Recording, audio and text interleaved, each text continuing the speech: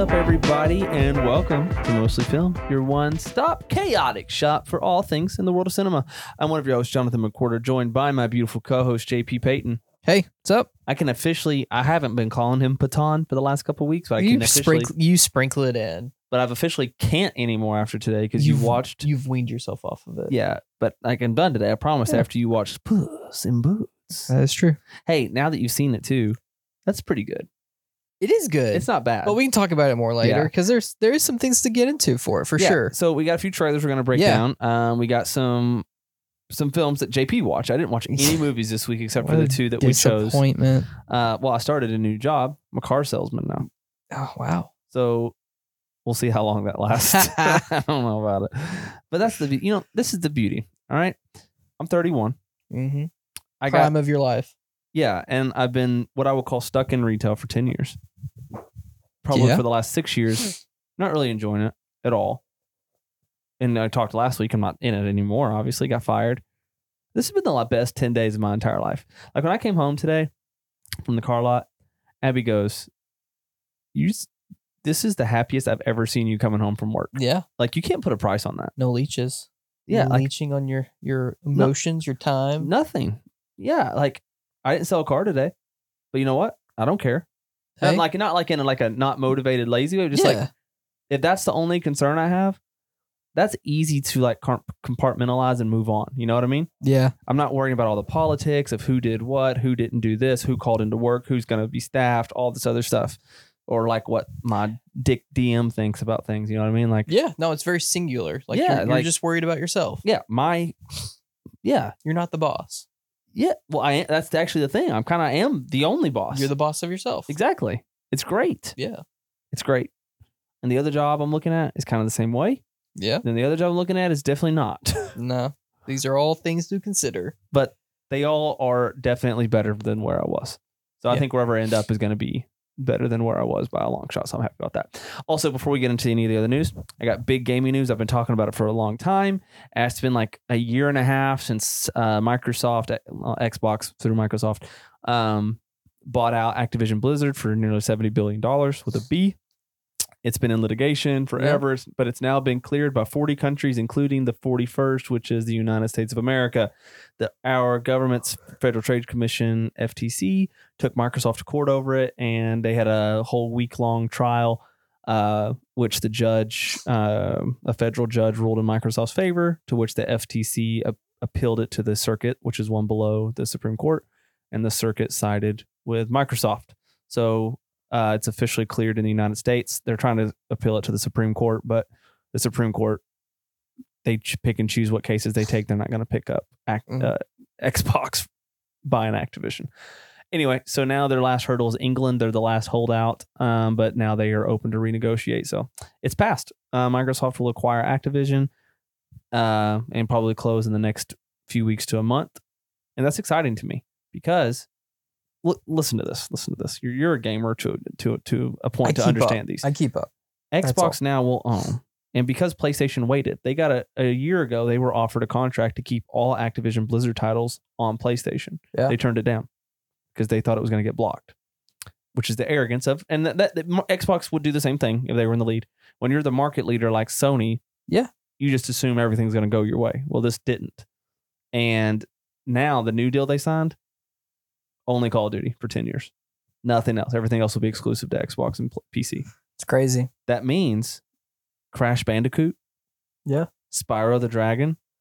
All going back. Tony Hawk's Pro Skater. Guitar Hero. Because Phil Spencer's a huge Guitar Hero fan. He's going to reboot it. Wants to. Like, those are some IPs people forget about. Yeah. So you add Crash. Let's just go to Crash and Spyro. Those are like mascots for PlayStation. You associate those with PlayStation. Well, now you bring them to Xbox. You have Banjo-Kazooie, who's an Xbox exclusive. Yeah. You have, there's another platformer on Psychonauts, Cuphead, Ori. Like now Xbox is looking at like the home of the platformers and like kind of kid stuff and Super Lucky's Tale. Yeah. Like Conquer the Squirrel. I'm excited. Plus now Call of Duty is going to be, they'll have all the exclusive DLC. It's a good day to be an Xbox fan.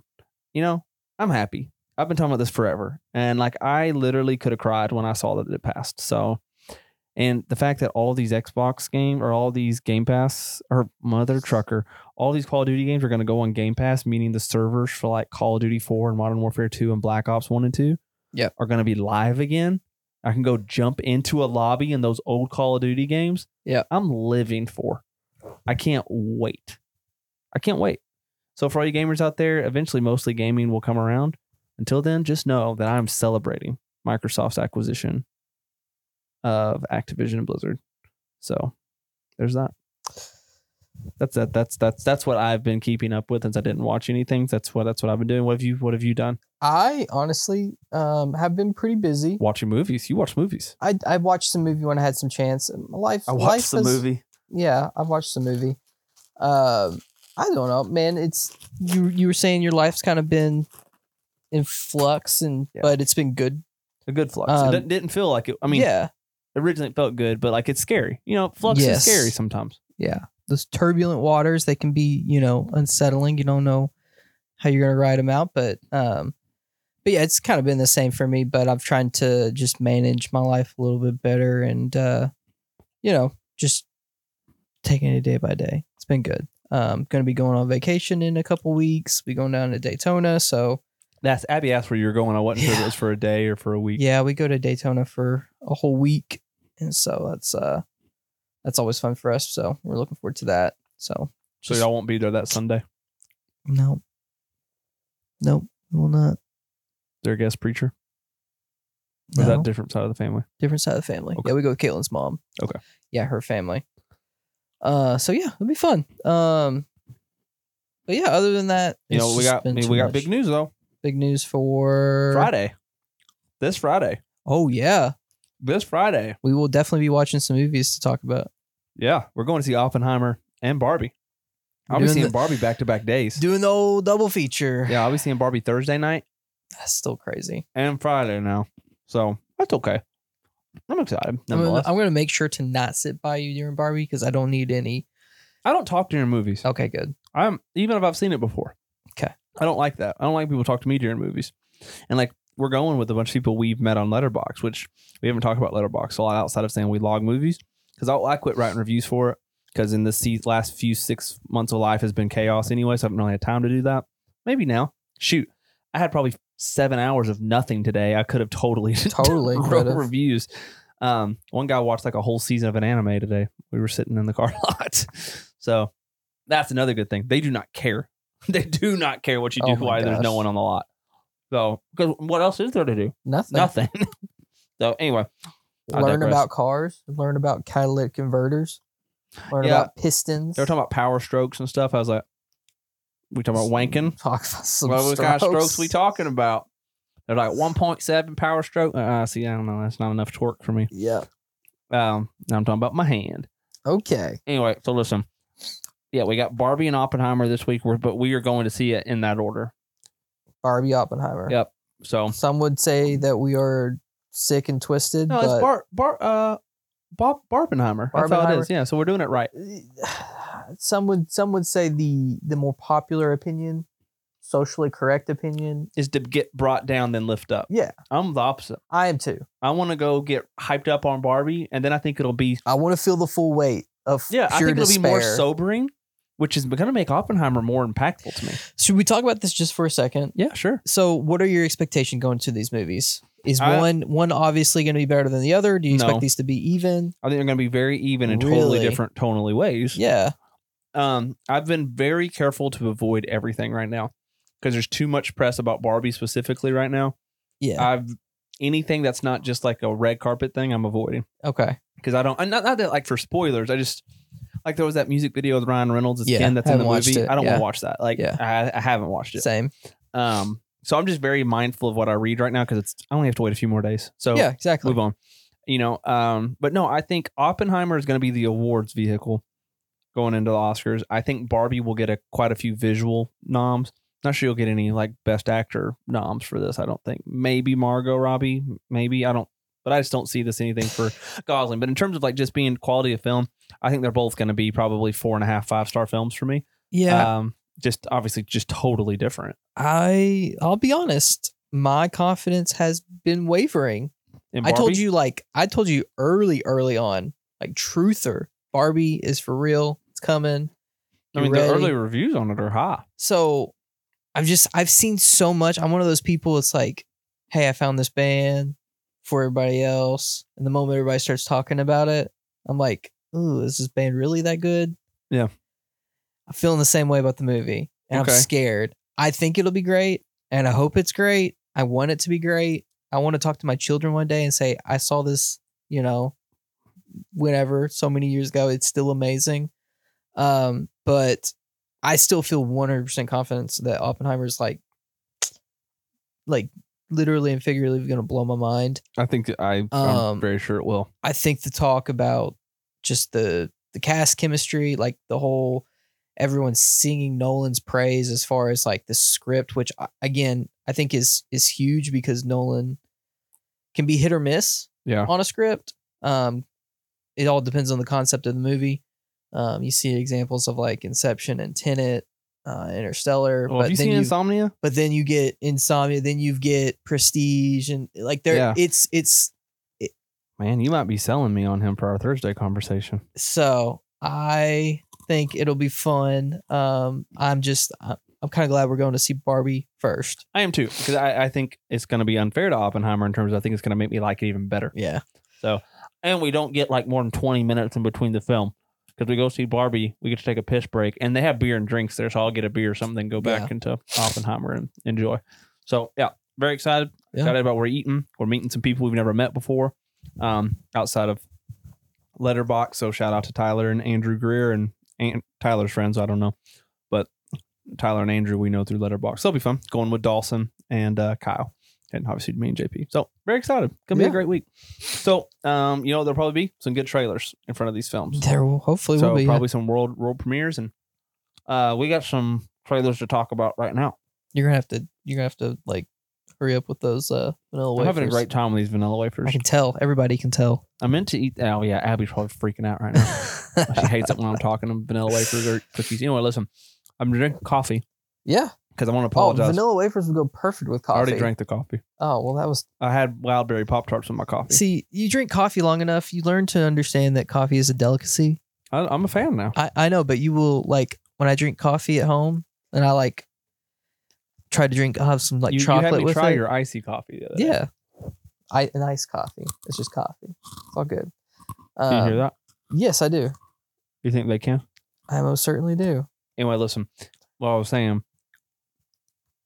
I like coffee now. Yeah. 10 days in a row I've had a coffee.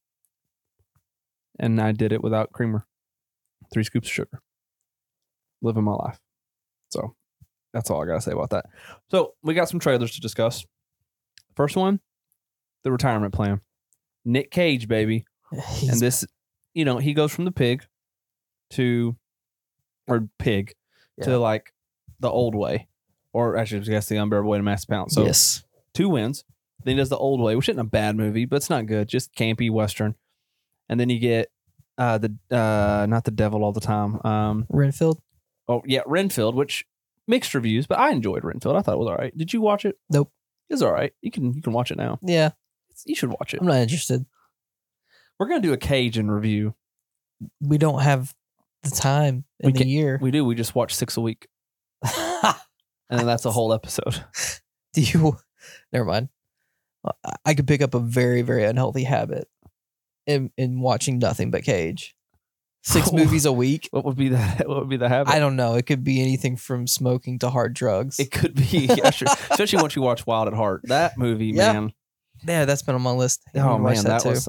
My goal is to watch. I didn't watch anything this week, so I guess that counts because I didn't watch anything except for what we had to. My goal is to watch 1 Cage film a week. Wow. So, which I've done well with. But anyway, listen. He's got a new film coming out called Retirement Plan. It's gonna bug me now. The Devil in the Details. We watched it a couple weeks ago. The Nicolas Cage one where he like is in the car with somebody and Joel Kinnaman. We watched it. He's in the car with him. He turns out to be maybe the devil. He's in like a red leisure suit. Yes. I don't remember watching a trailer with. Oh my gosh. Talk about the retirement plan for a second. So the retirement plan. I'll just read what Letterboxd, since we mentioned that earlier. what they have to describe this movie. The synopsis is when Ashley and her young daughter Sarah get caught up in a criminal enterprise that puts their lives at risk, she turns to the only person who can help, her estranged father Matt, currently living the life of a retired beach bum in the Cayman Islands. Their reunion is fleeted as they are soon tracked down on the island by crime boss Donnie and his Lieutenant Bobo. As Ashley and Sarah and Matt become entangled in an increasingly dangerous web, Ashley quickly learns her father had a secret past and he knew nothing about, and that there is more to her father than meets the eye. This movie looks like your classic Cage shoot 'em all. You know, just kind of gives me some like a campy old man. I think that was the name of the show. The old man, With Jeff Bridges. Yeah. But like comedy. Yeah. Yeah. Extremely campy. Did you watch Beach Film with Nicolas Cage? No. Or not Nicolas Cage, Matthew McConaughey. No. So it reminds me of this, but good. I hated Beach Film. A lot of people love Beach Film. I thought the Beach Film was butt. Okay. But this reminds me kind of that in a lot of ways, but if it was a good film. Yeah. I like this. I liked the weird Nicolas Cage kind of stuff. This just looks like Nicolas Cage is having fun. Plus, seeing Nicolas Cage square off against Jackie Earl. I can't remember what his name is. Something on there. Jackie Earl something. And then Ron Perlman. I'm all in on that. That sounds like a great time to me. We got Ron Perlman in our newsletter. I always associate Ron Perlman as Clay Morrow from Sons of Anarchy, which was one of my favorite antagonists of all time. So the Retirement Plan looks good. Looks like a goofy, fun, role that film that Nicolas Cage is just gonna excel in the best campy ways possible. Not like it's not gonna be good, I don't think, but it's gonna be enjoyable, which is really all you need from a movie. As long as he keeps making the hits too. And the movie we're talking about is called Sympathy for the Devil, and you did watch this. I don't remember at all. Yeah, it was, I think, last week we discussed Sympathy for the Devil. But anyway, the next trailer we have is The Holdovers. This is a Paul Giamatti film, and it's Paul Giamatti plays this kind of like bitter, grumpy professor who has to like basically manage all the degenerates who don't do good in school and has to do like a summer camp where they stay over and like a credit recovery kind of thing. Is that fair? Basically, it's kind of like that scene in Harry Potter whenever Harry decides to stay at Hogwarts because oh, okay. Yeah, due to having no family. Yeah. Okay, I thought it was because of grades. I misunderstood that. No. I thought, okay, yeah. So, Paul Giamatti kind of like hates students and vice versa. They hate him. And then he bonds with this one who apparently, is orphaned in a lot of ways and grows to develop not a bad relationship, like a sexual relationship, just like a maternal relationship. So it's like there's like 3 harsh shifts in this trailer.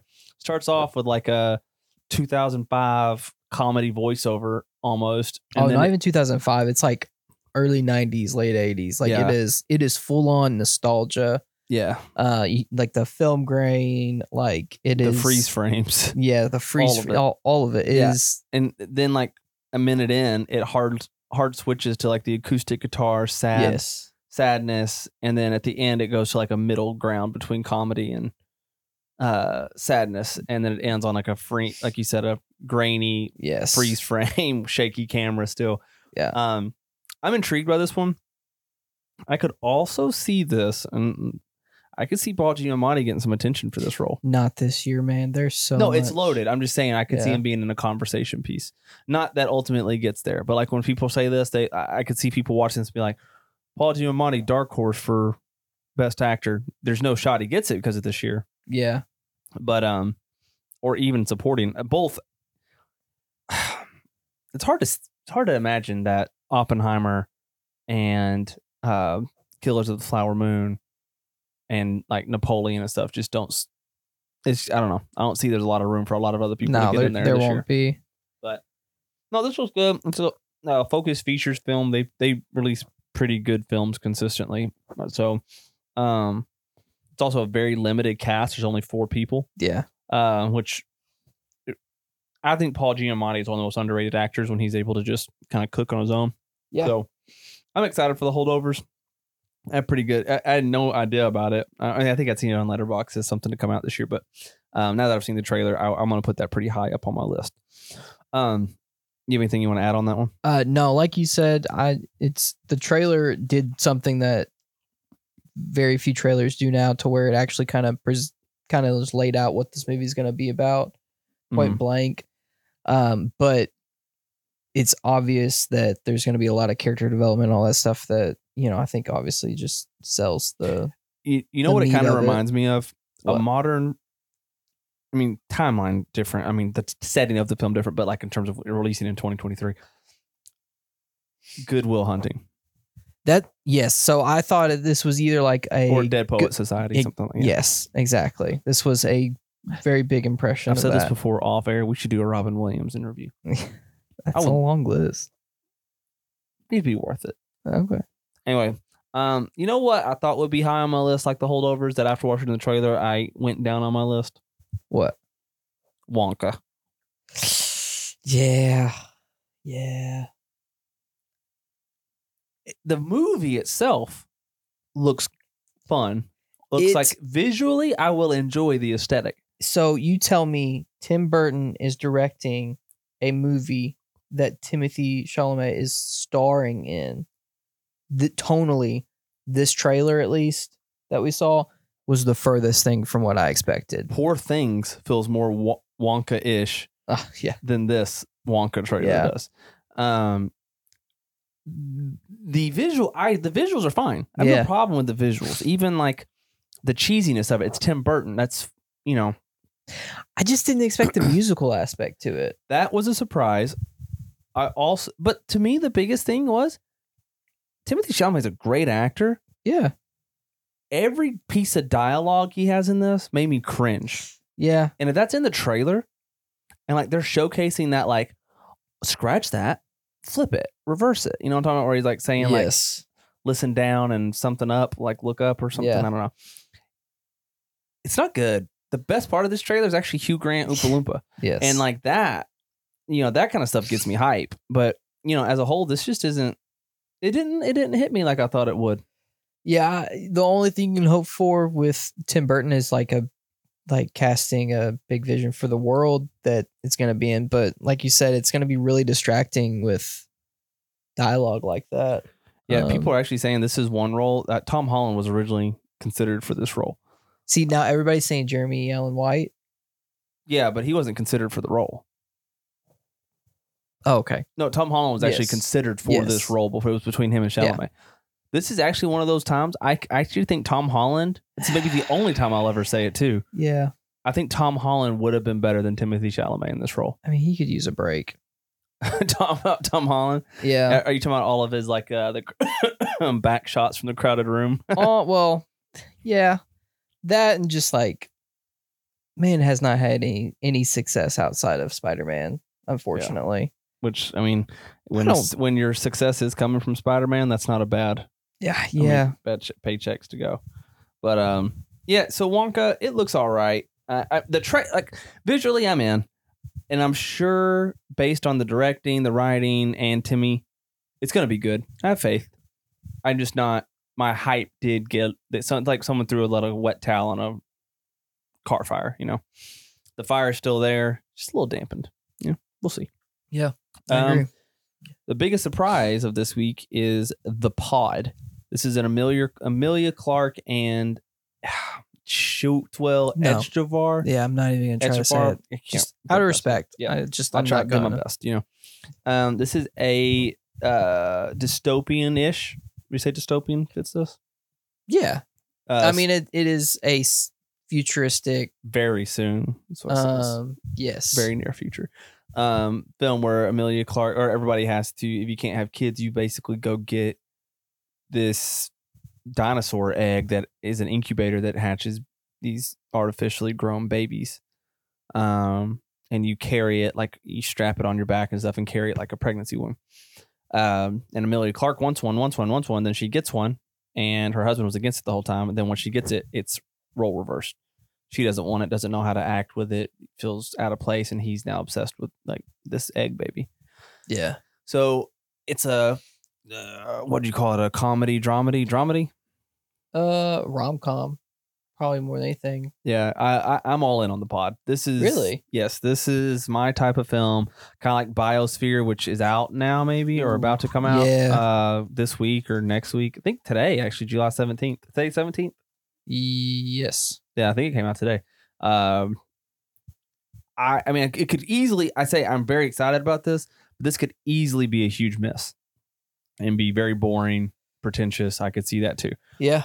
But for the trailer purposes, the pod sucked me in. The visually, looks like it's all practical effects, which I love that for this kind of film.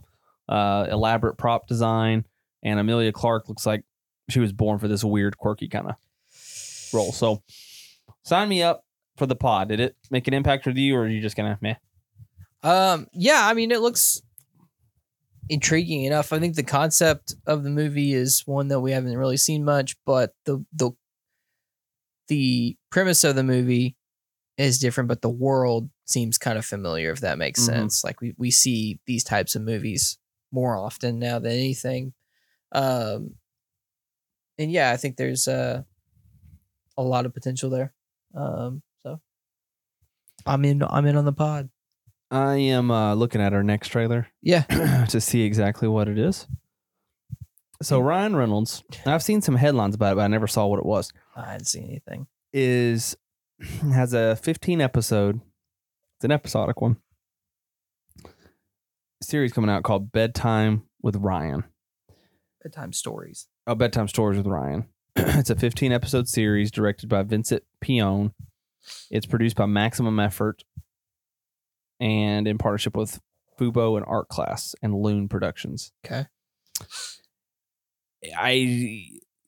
There's a reason adults are drawn to bedtime movies. Bedtime story to be detracting to the mind of self-sabotaging thoughts. Everything I've read about this is it's not a comedy outside of Ryan Reynolds being cheeky. But yeah, I'll tell you, it feels like a very sincere like movie or series or whatever. Like, and that, like what I told you, like the trailers shows Ryan Reynolds in his pajamas, like in this, like what's that TV's show, science theater, Mystery Science Theater, like that type of setting. And Ryan Reynolds is like talking and not sultry, just like very just sincere. I don't know. He just does not have that soothing type of voice that I imagine someone reading me bedtime stories. It's playful and kind of like whimsical, I guess, but it's, I don't know. It's just a weird pull. Yeah. So I just read a synopsis from Ryan and the director. Bedtime Stories with Ryan will run for 15 episodes and find Ryan Reynolds reading new and classic bedtime stories in an attempt to soothe your mind and soul, and also his own. It could be good, but I'm not going to be, just because I want to see it. Yeah, I'm not going to be interested in it. Yeah, well, it's coming on Fubo TV, so I don't have Fubo TV anyway. I thought it was coming to Netflix though. Oh, maybe it is too, but Fubo TV is whose it is. But okay, was it a Netflix trailer? I thought it was. Maybe it was. I was confused. But anyway, that brings us to our last trailer, which is a Netflix thing, which I should just put Painkiller in here too if I was going to talk about shows. Yeah. Matthew Broderick's got a new series on Netflix. Looks pretty good about the opioid crisis. Anyway, The Monkey King. I was advised to watch this on a recommendation as like an anime crossover. JP says no. I mean, if you... I was given this and Tokyo Ghoul combined. Yeah, that's a two total ends of the spectrum here. Yeah.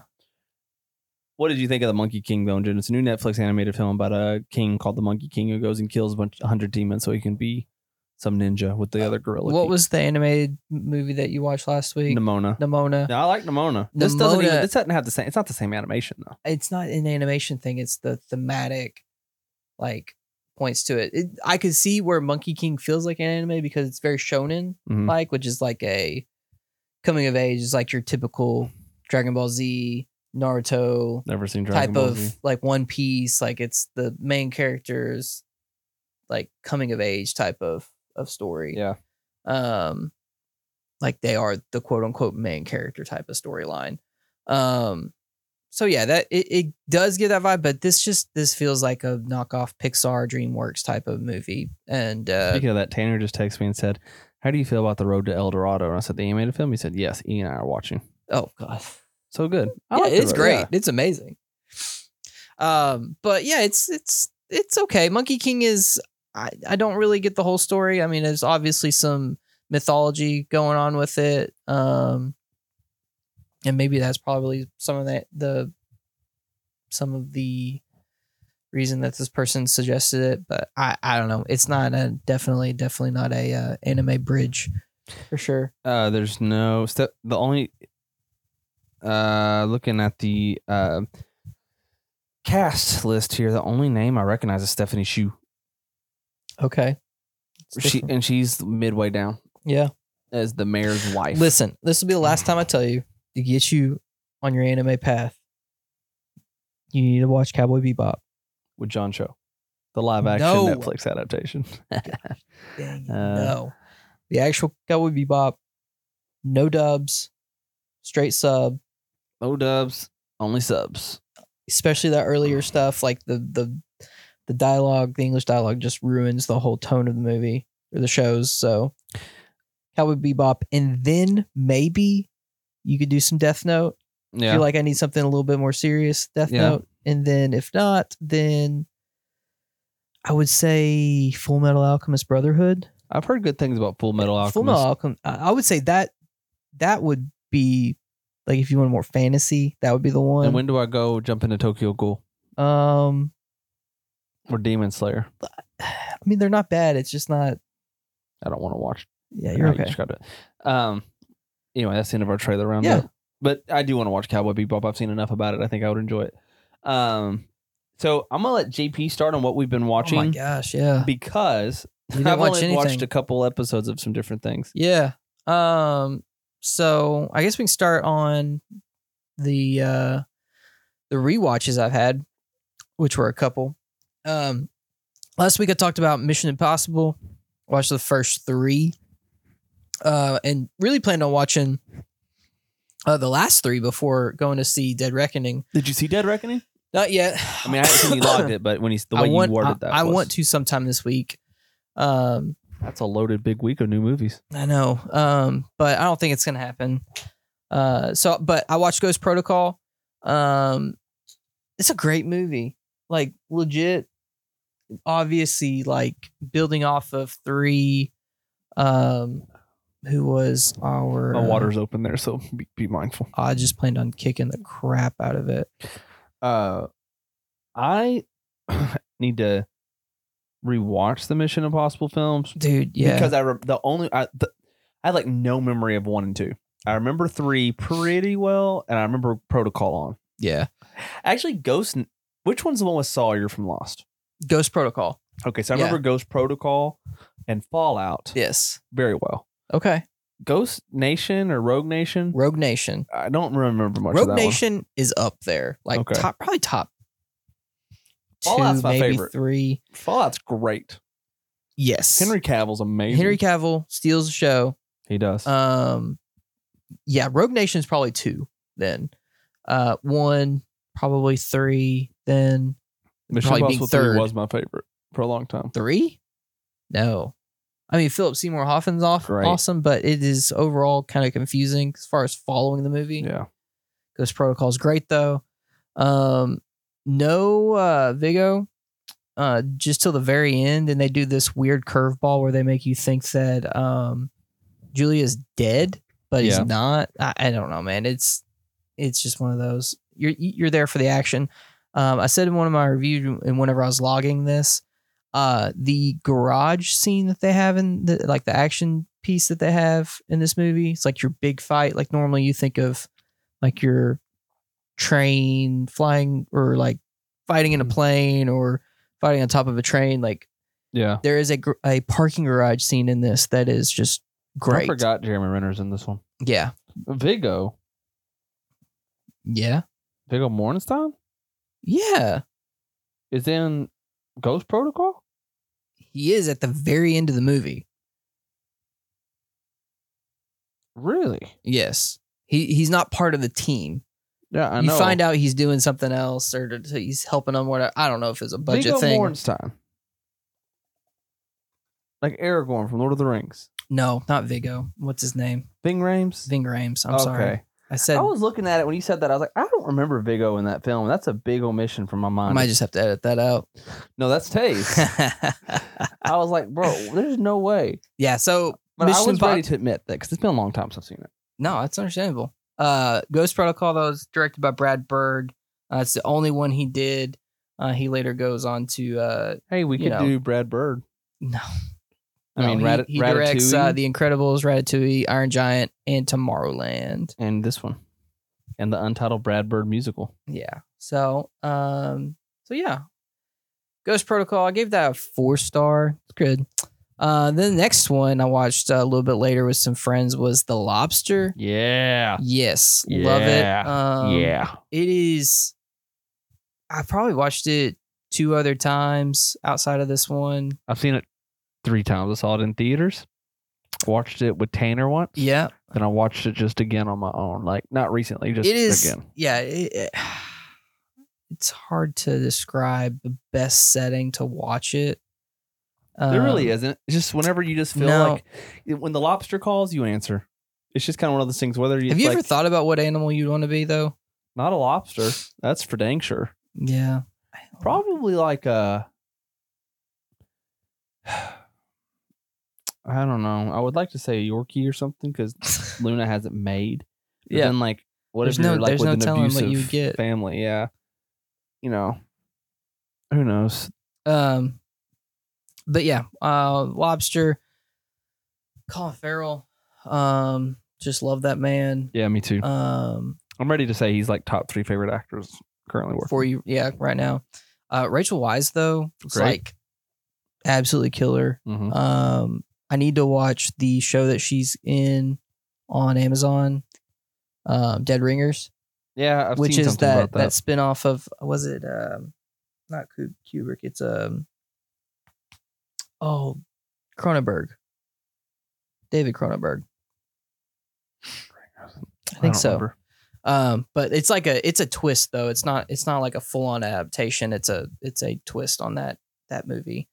But yeah, Lobster is absolutely great. Love the cast in that. The movie, it's obviously a love story. At the end though, we'll go with no spoilers just in case you haven't seen it. But yeah, does he do it? I think so. You do? You believe it? I do. Just because like after seeing Killing of a Sacred Deer and some of the others, that was honestly whenever we had talked about what movies we were going to watch that night, I chose The Lobster because I knew what I was getting into. I wanted to pick the Killing of the Sacred Deer, but I did not. Yeah. Did you hear that part? I did. Yeah. Okay. Luna heard it too. Yeah, Luna so yeah, Lobster, that is a 4.5 star for me. Yeah. No lie. Great. What do I have it as? Does it show? Hold on. You don't have to look it up if it's not. You got it at 4.5 as well. Okay. Yeah, good. I was hoping so. Yeah. And so yeah, those are movies I've seen before. Next to some ones I hadn't seen before. You've never seen American Hustle? Never seen American Hustle. Wow. I know. I've heard it mentioned on a couple different podcasts recently too. And I am the dark horse. I really like American Hustle. I really like it too. I don't think I rated it. I gave it a 4. Such. Yeah, you gave it 3.5. Yes. And I wouldn't go above 4. 3.5, I get. Like, I get 3.5, but I don't get the 3.3 as the average, though. Like, seems low for this film. So, American Hustle, if you don't know, is about a con man and his seductive partner. They're forced to work for a wild FBI agent who pushes them into the world of Jersey power brokers and the mafia. Yep. I'm going to be real with you. Amy Adams is hot. Yeah. Jennifer Lawrence. And so I'm watching it and, you're just like kind of like captivated by her on screen. Mm-hmm. Like the accent's super weird, in and out of it. So it's just like always catching your attention every time she's on screen. And you think, oh yeah, she's like the star of this. And then Jennifer Lawrence shows up. Yeah. And it's just like next level. And she's like, I don't know, man. It's not even like looks aside. It's just the presence of them on screen, what they are able to like pull out of Christian Bale and Bradley Cooper, who I want to see more of each other on screen together because it's hilarious. I don't know, man. It is. I loved it. The first act of this movie where they're kind of doing the flash forward, then the whole narrating, it feels like a book, like a reading or whatever. I didn't feel it when they finally settled into like a current time. Like I felt like the story finally caught its stride, and it was fun, but overall it kind of the damage was kind of already done for me as far as the stuff that hit. And this is like the biggest cancel movie ever because you got David O. Russell who's directing it and Louis C.K. being one of the supporting actors. Yes. And what was David O. Russell's big shtick? What was it again? What? What did he get? Like, why is he canceled? He got accused of something, right? Yeah, molesting his like niece or something. Okay. Yeah. I think. I could be wrong about it, but like who it is, some family member. Definitely a family member though. Yes. And yeah, I don't know. I could be wrong on some of those details, but I think it had to do with that. And I will be honest, I think the script on this movie isn't great. What makes it great is the actors that are reading. Like there are certain points in it to where it's obvious like these actors are just simply just shooting the breeze and improvising some stuff. Bradley Cooper especially is just like there are a couple moments where he's either unhinged or he is just kind of playing into the insecurity of his character, and it's just like, oh yeah, Bradley Cooper is just a really good actor. This movie's not that great. Yeah. He's just playing a character. Yep. So yeah, gave that 3.5. It's great. And lastly, Puss in Boots. Yeah, I need to hear this. This was so I will preface that Caitlin wanted to watch a movie. She either wanted to watch a Disney movie or I can't remember something else. Oh. And I was like, okay, well, we're not gonna watch a Disney movie. We're gonna watch something animated that I can like say I hadn't seen before. So I chose Puss in Boots. Yep. I thought Caitlin would love it. She didn't like it either? She wasn't crazy about it. Dang. The animation style is good. I like that. Do you wish it was one or the other? Some people, that's the one critique. They wish it was either all Spider-Man kind of or all DreamWorks. I thought it was all like there wasn't. So there is some stuff with the action sequences to where they're doing things with the frame rate. It feels like to where it does kind of have that comic book flip book feel to it. Yeah, like even like in the very beginning, like yes, like when he's flying, everything around him is into that like that. It's more like Mitchell's versus the Machines. Yes, than Spider, but it's definitely same people. So yeah. So outside of like it actually looking good, I thought the story wasn't the best. I've never seen any of the other ones either, so I don't know. And you know, Florence Pugh as Goldie was kind of fun, and I liked that whole character. Yeah, I did but, too. But I actually didn't really care for Big Jack Horner. As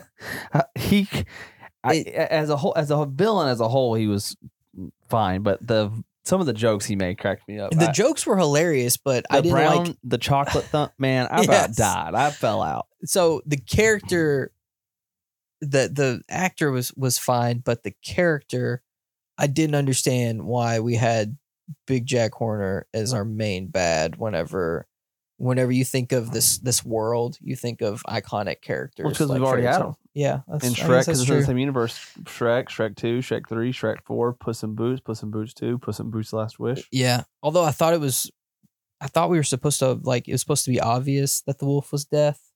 Yeah. I did like the character. Yeah, I did too. Other than that, some great sequences too. Puss in Boots was 3.5 for me. Yeah, I'm 3.5 for. I have it at 4. Yeah. Yeah, I mean it's not the best animated film ever, but it's good enough to compete with what Disney's putting out now, which I say there isn't a lot of that anymore. I have every bit of faith that the new Teenage Mutant Ninja Turtle movie will be way better than Puss in Boots. Yes, I'm feeling good about it. I hope so. I mean, I like Puss in Boots a lot, but like the problem with Teenage Mutant Ninja Turtles, I'm coming out in the same year as Spider-Man. It may feel too samey. I mean, the style's different. The style's different. It's but similar. I mean, that's gonna be. I mean, that's. It's a new medium in a lot of ways. Not medium is not the right word but it's it's a new genre type of thing. It is, but I'm just saying having them both come out months apart seems like it may be a little samey. I think the draw for the Turtles though is going to be the voice actors because you have such a young cast that I think that will be endearing. So yeah, that's all the movies I've watched. You want to talk some TV then? Yeah. So you kick me off with Hijack here. Because I had already touched on it last week because I had watched the first 3 episodes. There's 4 now. I've watched the 4th. So listen, Hijack, Apple TV Plus's their newest. Well, newest new. Yes. Because have you watched any of the Foundation yet? Yeah. Oh, I haven't seen season 2 yet. There's 1 episode. Oh, they didn't dump the whole thing? No. Oh, that makes me even happier. Yeah. Good. Okay. No, Apple TV does not dump. Okay. So, yeah, Hijack.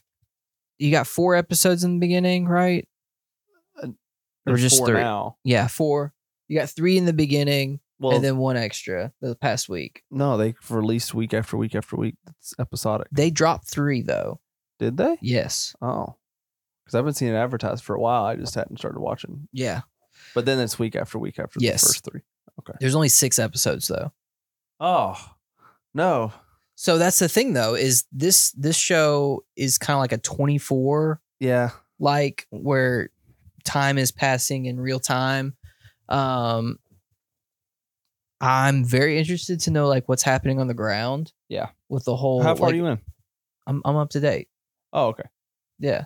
What do you mean what's happening on the ground? Oh, with how it left off in episode 4? No, I mean just like what is happening, like who's pulling the strings type of thing. With the mob or whatever type of organization it is that's coming after these people. I gotta give him some credit here for being a Hijack show. I was a little worried. Yeah. I mean worried isn't the right word, but like just like, man, this is gonna be boring or like predictable. It's a hijacking. I get it. And the first half of the first episode didn't dissuade me of that. Then it really got going for me. Yeah. And so we'll talk a little bit of spoilers, light spoilers. So yeah, if you don't like it, just skip ahead a little bit. I love the fact that the character is like, F these guys, I'm trying to help. I'm trying to get on the ground. Talking about Idris Elba's character? Yeah, whatever. Because we find out he is a negotiator, but I was thinking, because I heard he was a negotiator just like in promotion of the movie, or the show. But no, he's like big corporations brought in to negotiate deals which is why I wish you had seen The Family Man. Yeah, because that's what Nicolas Cage did in that film. And so I like that he's just kind of out to help himself. Now we find out that he obviously wants to make sure nobody comes out of this dead, but he kind of can be cynical in it all, which I think helps. So yeah, love the Hijack. Way more action than I expected, and I like the cast. I do too. I like. Yeah, she's got itchy ears. I need to give her medicine. I like the home story a lot. Yeah. The ground story. The air story is good, but the home story is really good. And each episode, the stakes keep raising at home. So, yeah, Hijack is really good. I wasn't going to watch it because I was just kind of sitting for me, but now I'm glad I did. Yeah, that's great. Apple's original TV shows are... I mean, they're either middle tier, like enjoyable, like popcorn type movie, I don't TV series, like whatever. Yeah. Well, I think there's Hijack is great. It's a good example. I think Silo, people are hyped about Silo, and I get it, but overall, like we've seen a lot of series like that already. Yeah. I think Apple just kind of did it well. And what else have they done? For All Mankind which I haven't seen that one, and then I haven't seen Slow Horses. Yeah, there's another one I think called like Tomorrowland. Tomorrow. Oh shoot! You know what I'm talking about, though, where they're trying to sell real estate on the moon. Yeah, like that looks absolutely great, but I never heard about it. Yeah, we talked about it. I know, but we don't like. I don't hear anything. No. But anyways, yeah, and then The Foundation, how is the first episode? Foundation, it's absolutely great. Lee Pace, I think, is going to be in prime form. We see him in prime form whenever he is butt naked, just fighting assassins. Yeah. I told my dad season 1's clean. Season 2's got nudity. You You see wieners? No wieners. No wieners. You just see some very intense. Butt? Yeah. Is it dude butt, though? Dude butt, yeah. There's something different about seeing a dude butt than a woman's butt. I mean, it's normally hair. Well, I meant from like, yes, I know what you mean. Okay. Let's explain. Anyway, yeah. So I need to watch that. I've been watching Silo too, so I caught up on Hijack. We discussed that. Silo only have 2 episodes left now. I enjoy it. It's great, but I am also in the same camp you are in. It's a solid 7. Foundation? No, Silo. Oh, Silo. Yeah, I only have 2 episodes. 7.5 for me. Like this states. But that's good. That's a good show. The way that it ends. So you're not done with it, though. No, I have 2 episodes left. So ending. I think it redeemed it, but again, I don't think it I think it gives me optimism, but it doesn't sell me completely on the overall hype of it. Yeah, I like Silo, but I feel like and maybe they'll do that in season 2. I feel like there's a lot of threads they could have explored to make it more interesting. Yeah, and maybe they'll do it before the end of the show. I don't know. No, but they got to do something since they renewed it. I think they're acknowledged. That's probably the better. Okay, good. But yeah, no, Silo's great. Rebecca Ferguson is phenomenal in this role as the lead. So, I mean, not much more to say about it because I haven't seen it. Hasn't changed. This is the year Rebecca Ferguson. Yeah, for sure. Awesome. So can I talk about Full Circle then? Yeah, I don't even know what that is. Bro. So it is Steven Soderbergh's new limited series. What's it on? It is on Max. Okay. Let me pull up the list real quick. I can't do it like this. Because I should have done this ahead of time. No, you're fine. Because the cast alone is like. I need to watch Thelma and Louise. The Ridley Scott Thelma and Louise. Yeah. So cast. Top billing. Why does it have it laid out like this? It's weird. So obvious names. You got Zazie Beetz, Jim Gaffigan. Have a nice little character dynamic between one another. It's just fun. Then you got Timothy Oliphant, and she was in Fleischman's in Trouble. Oh, Claire Danes, sorry. And what is his name?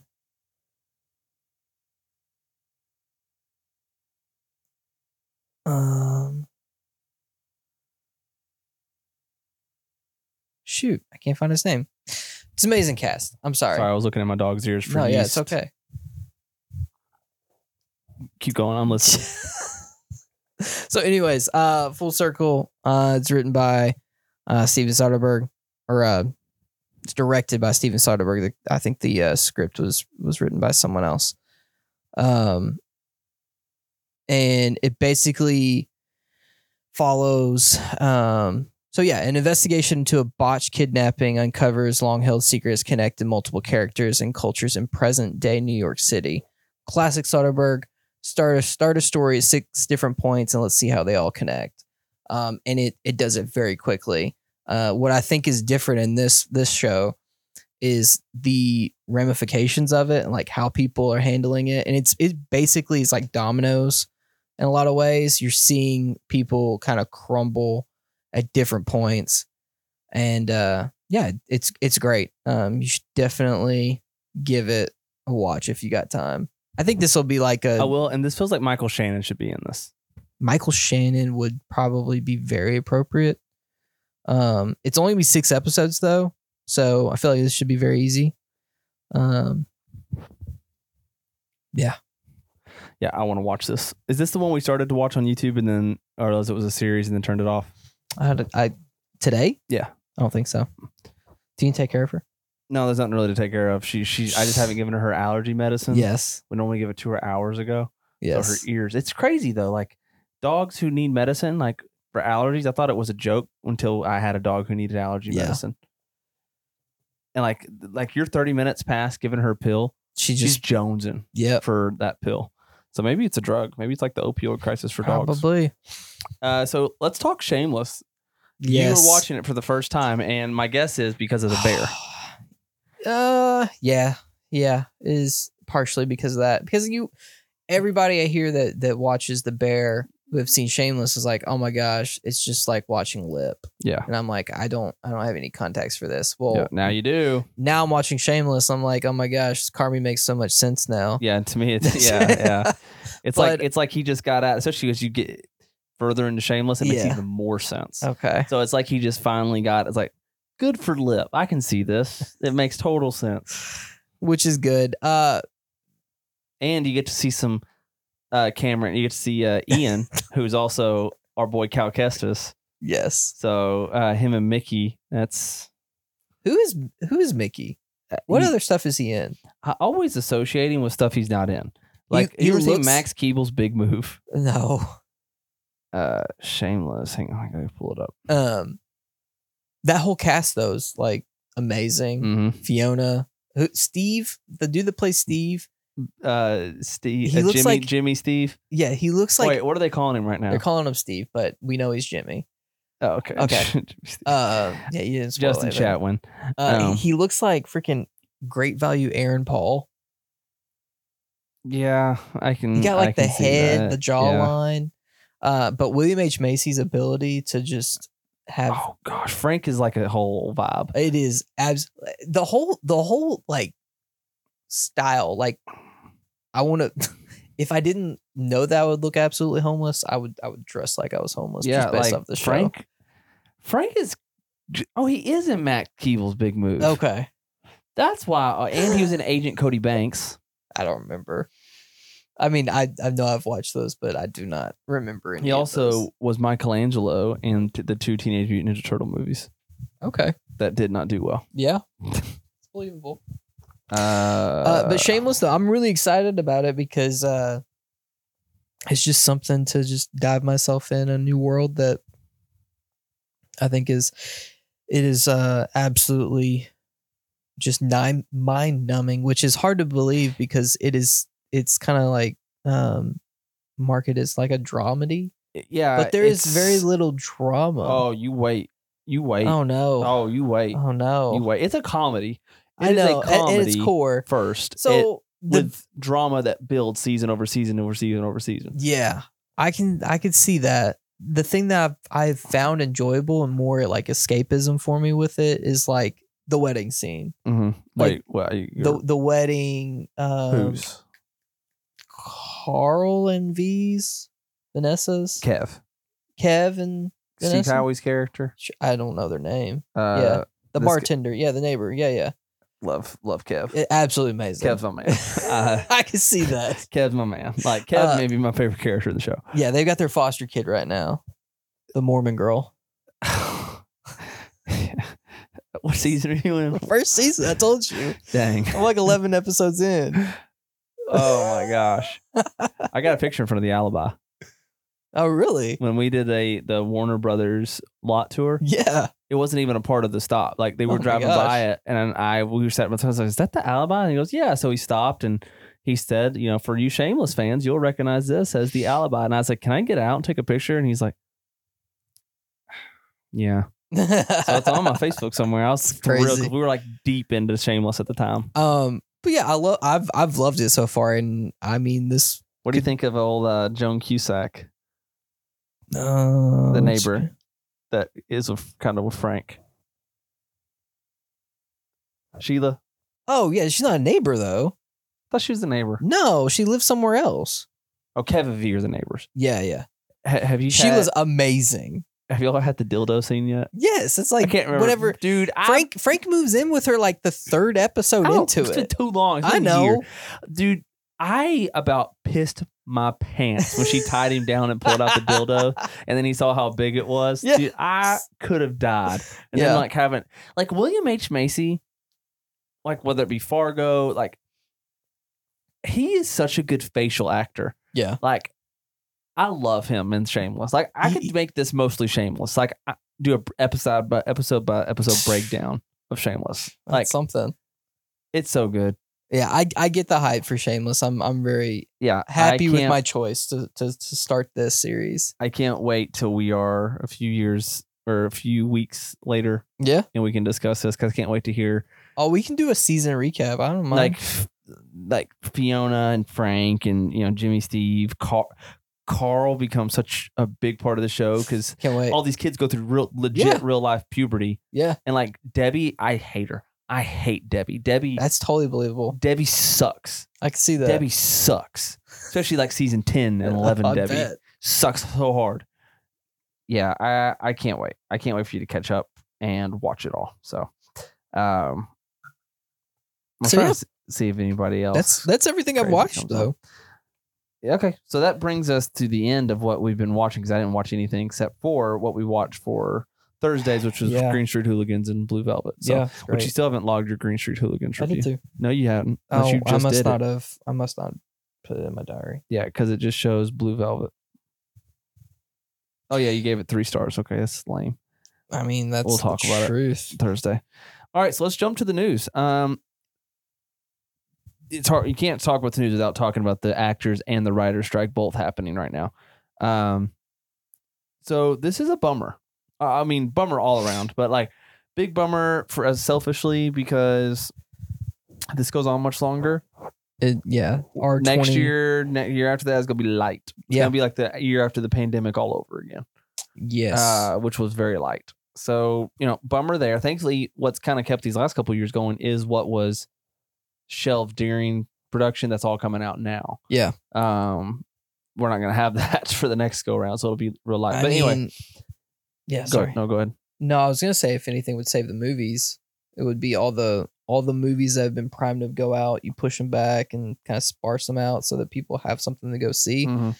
The only problem with that, with the actor strike now, is you're not gonna have anybody to promote them. Yeah, they walked off. I didn't have this in the news. When they found out that the writer's strike happened, they walked off the red carpet. Yeah, the English Open, the Citizen Golf, the English premiere. Yeah, England premiere. Mm-hmm. So so the actor strikes happen. Obviously, that's going to impact the future of what we watch. So I hope they can come to an agreement pretty soon. I'll be honest. I know you probably have done a bigger deep dive into some of the numbers and what's really happening than I have.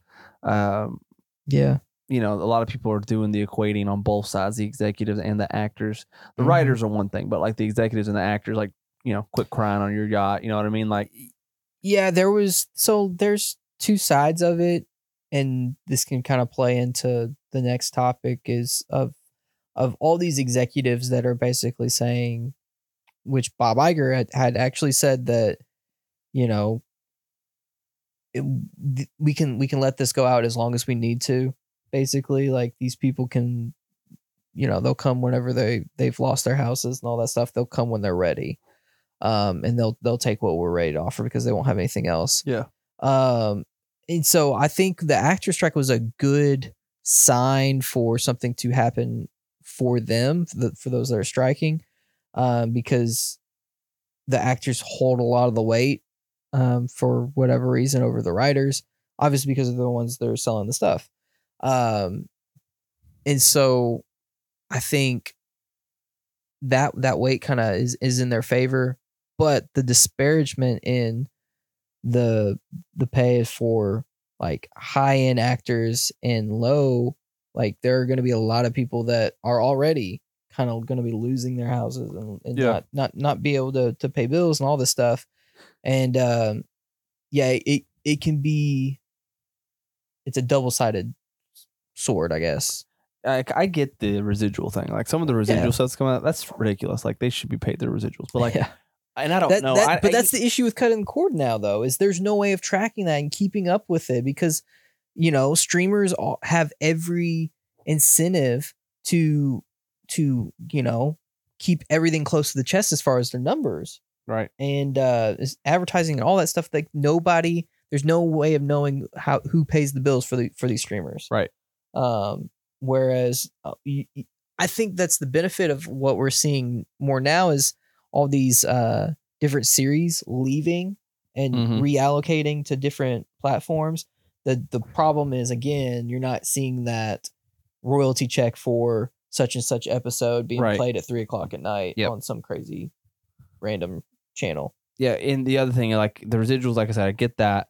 but like you don't see this, but like I don't think like the Robert Downey Jr. or whoever making like $20 million per film, like that's not what they're they're not wanting a pay raise. Yeah, so the solidarity is you would think those higher end actors, your Robert Downey Jr., your George Clooney has been one that's been super vocal. They're standing up for the the stand-ins, the fill-ins for all their shows. Like they're trying to look out for the little guy, right? In some sense. So yeah, we'll see. So this has brought out some. Obviously, we hope this gets resolved soon. I don't know what's best for everybody, but hopefully they figure it out. It has provided us a unexpected cage match showdown via social media. Yeah. Ron Perlman released a cringy video, but funny, but not for the sake of being funny, just by default funny. Just basically ripping into a unnamed executive who, like JP mentioned, it was Bob Iger, because that specifically because he references $27 million, which was the new deal that he signed with Disney to remain CEO. And he said the day after that raise that all these actors he's not worried about it because they'll come back when they need to get paid and after they start losing their houses. So Ron Perlman made this video saying there's a lot of ways to lose your house, you MFer. Basically, it's very kind of threatening a little bit, actually probably more than a little bit. We all know Ron Perlman's not going to go, burn Bob Iger's house down or anything like that. But at the same time, he seemed to be assembling the masses, though. Yeah, it's like a dog whistle. Yeah. So it's interesting to see. Like I am interested after seeing Ron Perlman kind of do that first shot that's heard around the world, like take a not so subtle jab at a studio head.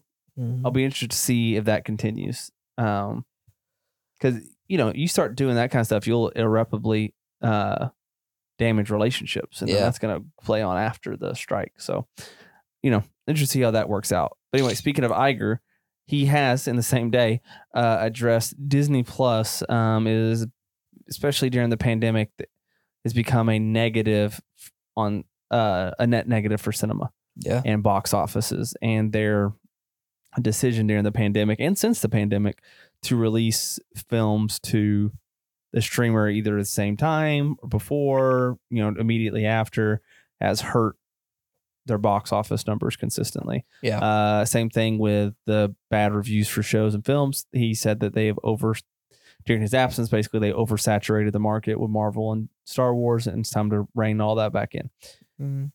With all that said, what do you agree? Do you agree with it all? Do you disagree? Is Iger onto something, or what do you take? What do you leave? I think I said earlier in the pod of like or maybe I said it off pod, but it's concerning when someone like Bob Iger feels like he's the only person that can fix this problem. Whenever in some ways he's responsible for some of this, because he kind of set this up. He set up the structure, handed it off to the other Bob, who otherwise just was supposed to follow the formula, and it didn't work out. I think Bob Iger could see this through to where again we're seeing quality stuff. But again, it's disappointing because I think it undersells us on what we were promised in some ways. But I kind of feel more. I don't know. I kind of feel a little bit of relief in that, because again, there's just so much pressure, so much disappointment. It's and like with that, I didn't have it in the notes, but like I was talking to my dad last night, Disney's attendance is the historic lows. Everything, their stock, everything is historic lows. So much so that they're ready to cut ties, or not cut ties, but like sell off parts for like ESPN and ABC, like all these other acquisitions that they previously had. Like in the ABC and ESPN have been a part of the family forever. The ESPN, I think, had been you're right. But they renewed Fox, it. The Fox was the most recent.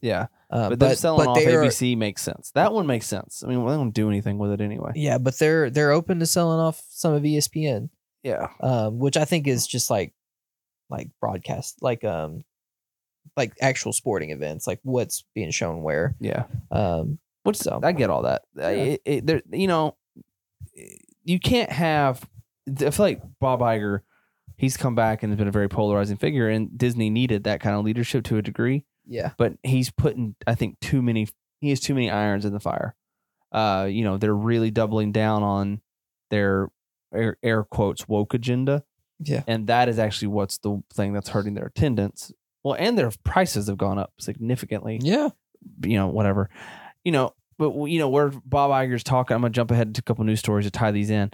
Bob Iger talking about the Disney Plus and a recipe for cinema, and like, while he blames a lot of the box office issues on the pandemic, how Disney handled the release date. So, Indiana Jones, Dial of Destiny, pretty highly rated audience score and word of mouth. It's got some legs on it. People are really liking the new Dial of Destiny film, but nobody's watching it. $320 million budget just for the filming, not marketing. It just now crossed $300 million. It's on track to be one of the biggest flops in Disney history. And it still grossed over $300 million. Yeah. It's going to be one of the biggest flops in Disney history. I've seen it. It's a good movie. Yeah. I really liked it. What do you think it is that makes it so expensive? Harrison Ford. Yeah, that's obvious. It is. I mean, I don't know how much CGI is. Yeah, there's a lot of that in the film. It should be expensive. I don't know where all the money goes to be allocated to warrant a $320 million production. Yeah, when you watch it though, does it feel like that? I mean, it's grand, it's big, it's a spectacle. I mean, I have no problem believing it. But then I see other movies, like, I don't know what Oppenheimer is, but I haven't heard them say it's a $320 million, production. Yeah. I feel like I've seen bigger and better films from a production standpoint that were half the price. So I don't know, but to his point, I think people are just in we'll wait. It'll come out in a few weeks. Like even Asteroid City, it was in theaters for like 3 weeks and then it went to streamer. So, but then we talked about this. I have it as the follow-up story. Elemental just 2 weeks ago was one of the biggest Pixar flops ever. Yeah. Well, now it just crossed over 300 million and is a huge success, all from word of mouth and the legs it had on it. Everyone thought Elemental was the death of Pixar. Now it's not even, it's like out of the bottom 5. Yeah. Like, I hadn't seen anything about it yet. So maybe. And like, I think Mo, I've seen it twice in theaters, loves it. Really? Mm-hmm. Why has she seen it twice? Because she loved it so much. Wow. Yeah. So that's and that's the thing about the target audience for stuff like Pixar is that you're hoping for that rewatch. You're hoping for that, like, it's like a hook. Mm-hmm. It gets a hook in you. And so I guess, that's kind of, I guess, a success for them. I have not heard the narrative though of like Elemental is slowly creeping back up and people are interested. I think no, it has. Yeah. Well, I guess that's good. Yep. I think their budget was like 220 million. So it just crossing 300 million gets it out of the like bottom 5 of Pixar. So as good for them. Last Disney news story, we'll go back up to the proper order. The Haunted Mansion had its red carpet at Disney the other day, but because of the actor strike, they didn't have any actors to be there besides like Jamie Lee Curtis, Owen Wilson, and Lakeith Stanfield were there for like a promo, but weren't there for the red carpet. They did like this like question and answer kind of letterbox style thing in their like Haunted Mansion outfits. So instead of having celebrities there, they had, since it was at the park, ghosts, Mickey and Minnie in their costumes, and like Maleficent in her costume. That's whack. It was so corny, bro. Like them doing like interviews, and it was awful. At that point, what do you do though? You don't. You just like, I didn't see how did they handle Oppenheimer after all them walked off? I don't know. I didn't hear that much. I think they showed up, did the walk, and then I guess whenever they did like the showing of it, they just left. Yeah. So they just didn't partake. So I guess that makes a statement more than anything as well. So speaking of Nolan, did you know that Matt Damon had told his wife and friends that he was taking a hiatus from acting for a significant amount of time? No. under one condition. If Christopher Nolan called him for a part, he would come out of retirement. Of course. A week after he told his friends and family that, Christopher Nolan called him for a part in Oppenheimer. Who is connected in his family with Nolan? That's crazy. I know. Someone had to told him. I guess. But I had no clue about that. I guess he told that story recently at one of these red carpet things. I thought that was pretty neat. Like, because what are the odds? Because he hasn't done a Nolan movie to my knowledge, has he? Wasn't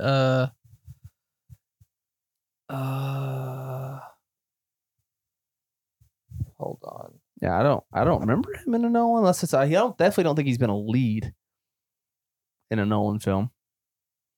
Because originally I was like, oh yeah, he did The Martian, but The Martian isn't Nolan. Yeah, that was my first thought, but you're right. That's JP's doing our letterbox fact check. Let's look. Not Dunkirk. You would have thought it would be like a action. I don't think so. No, I guess so. not. It's just funny that that's how fate worked out. Yeah. But I'm glad. I'm excited to see Matt Damon in a Nolan film. So we talked about Wonka earlier for our trailer roundup. Yeah. And how weird it is. Well, old Timothée Chalamet had to actually swim in like a huge, like one of those industrial that they like swim in make it look like the ocean. Yep. Vat of hot chocolate. Cool. Like hot, like actually like hot chocolate. Yeah. Not like the drink hot chocolate, like did he have melted Hershey syrup. Did he have to wear a special suit for it? Don't know. Then burn him? So I mean, probably not like third degree burn hot chocolate, but like just like melted chocolate, I guess. Wow. I don't know. Would you do that for a movie? I mean, yeah, they're paying me to act. So you're gonna swim with that hot chocolate? Yeah, as long as it doesn't burn me. Yeah, fair. Everybody loves Paul Rudd. Yeah. Everybody loves. Yep. Paul Rudd was at a Taylor Swift concert recently. Cool. And he met an artist named Claude, I think, Claud. Huge Taylor Swift fan. He didn't know who she was. She's just like some fan of Taylor Swift, not famous. Asked Paul Rudd to be in her new music video she's making. He said yes, and starred in this fan's music video. Wow. What a guy. Absolutely stand up. We need more people like that in Hollywood. Yeah. Paul Rudd just seems like a dude's dude, man's man, girl's girl. Keanu Reeves is like the next example of this. Yeah, who would you rather spend a day with?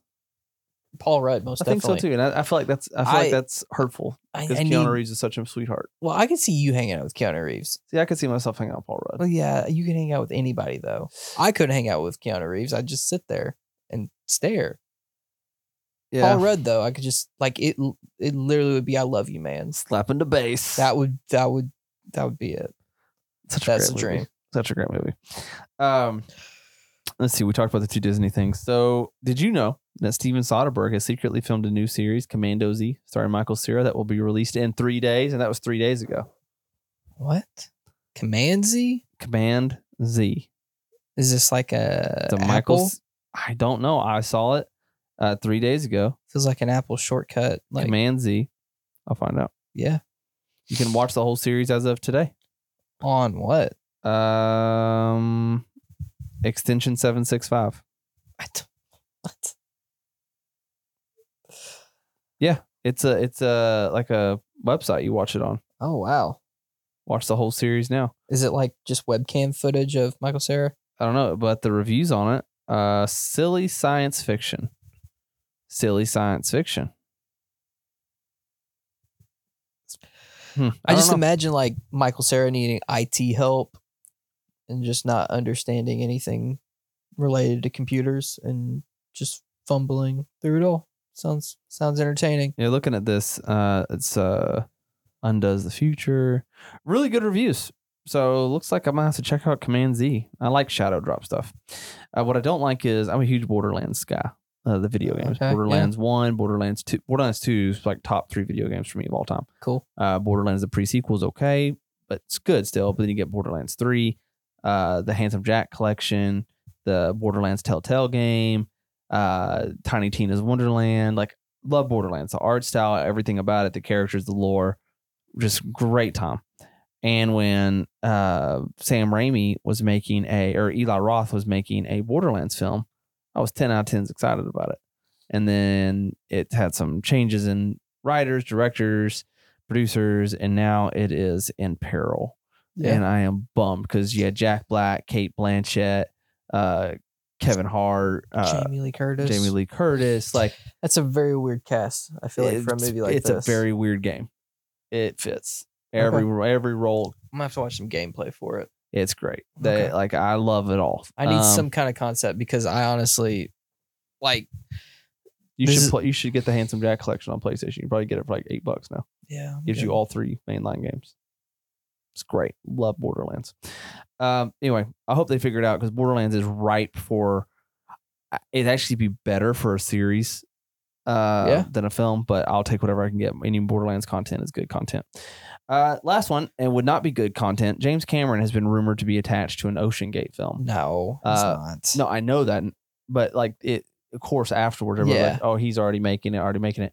So James Cameron finally responded, and he made a point to say, I never respond to rumors like these because I don't want to waste my breath, but these are so offensive. He came out and said he is not making an Ocean Gate film, nor will he ever make a film about the Ocean Gate because it's a tragedy. Now, granted, but the irony so was the Titanic. In that, I don't know, but he did come out and say he's never will. So I bet he never will now. But somebody will. Somebody will. Probably freaking Roland Emmerich or Michael Bay. No, there's no way to do like lens flares and stuff. And that's J.J. Abrams. Michael Bay did a lot of lens flare early on. Jerry Bruckheimer. Yeah. Give me an implosive Ocean Gate film. It'd be a great time. But anyway, that's it for our this episode of Mostly Film. Unless you got anything you want to add. That was our news. That was what we've been watching, and that was our trailer roundup. So this next week or this Thursday, we will be, unless you're like me this week, I had a busy week and posted yesterday. Yeah. So you posted it yesterday? Yeah. Yesterday morning. It's fine. I had a very, very long week. I know. And then the Lord spoke to me. You put too much work into your notes. You should just post it. Do a description. No need for timestamps. I did for yesterday. Okay. Well, because the other ones are easier. Actually, they'd be easier for notes because it's just 3 things. But that's why I just post those because the notes are the title. Yeah. You can pretty them up. Yeah. That's real good. Anyway, we will be discussing Green Street, Hooligans, and Blue Velvet for our in review portion. And our topic or 2 will be us. All we've done for legwork is discuss which directors we're thinking about. Man, we'll be making our cases for them on air. Now we've done this once before we chose the Coen brothers. So now we're doing it again for this one. So our options will be Tarantino, Paul Thomas Anderson, Christopher Nolan, Dennis Villeneuve, Darren Aronofsky, Todd Haynes, Wes Anderson, and Terrence Malick. Okay. Those will be who we discuss. So if today's been a good day for you and we have you're just feeling something right now, you don't know what it is. You're just like, wow, I need to replicate this feeling again and again and again. Get a yeast infection in your ears like Luna. Yes. That means you need to subscribe. That means you need to give us 5 stars. That means you need to like, comment, and share. That means you need to just tell everybody organic about Mostly Film. Growth. Yeah. Get in this growth party. Yeah. Oof. I don't like that. You said it. Sounds like Ron Burgundy about I'm invited to a party in my pants. Anyway, so this has been Mostly Film. Give us a like. Give us some ratings. Good ratings. Bad ratings. Just ratings in general. We got like 8 on Apple and like 8 on Spotify. So to you 8 people who rated us, or 16, maybe it's 8 different people, 16 people. Maybe. One could dream, right? Yeah. Anyway, it's Mostly Film. We'll be back Thursday-ish with what I just described for you. So this has been Mostly Film. Thank you for listening. I'm one of your hosts, Jonathan McWhorter, joined by my beautiful co-host, JP Pate. See you guys. See you guys.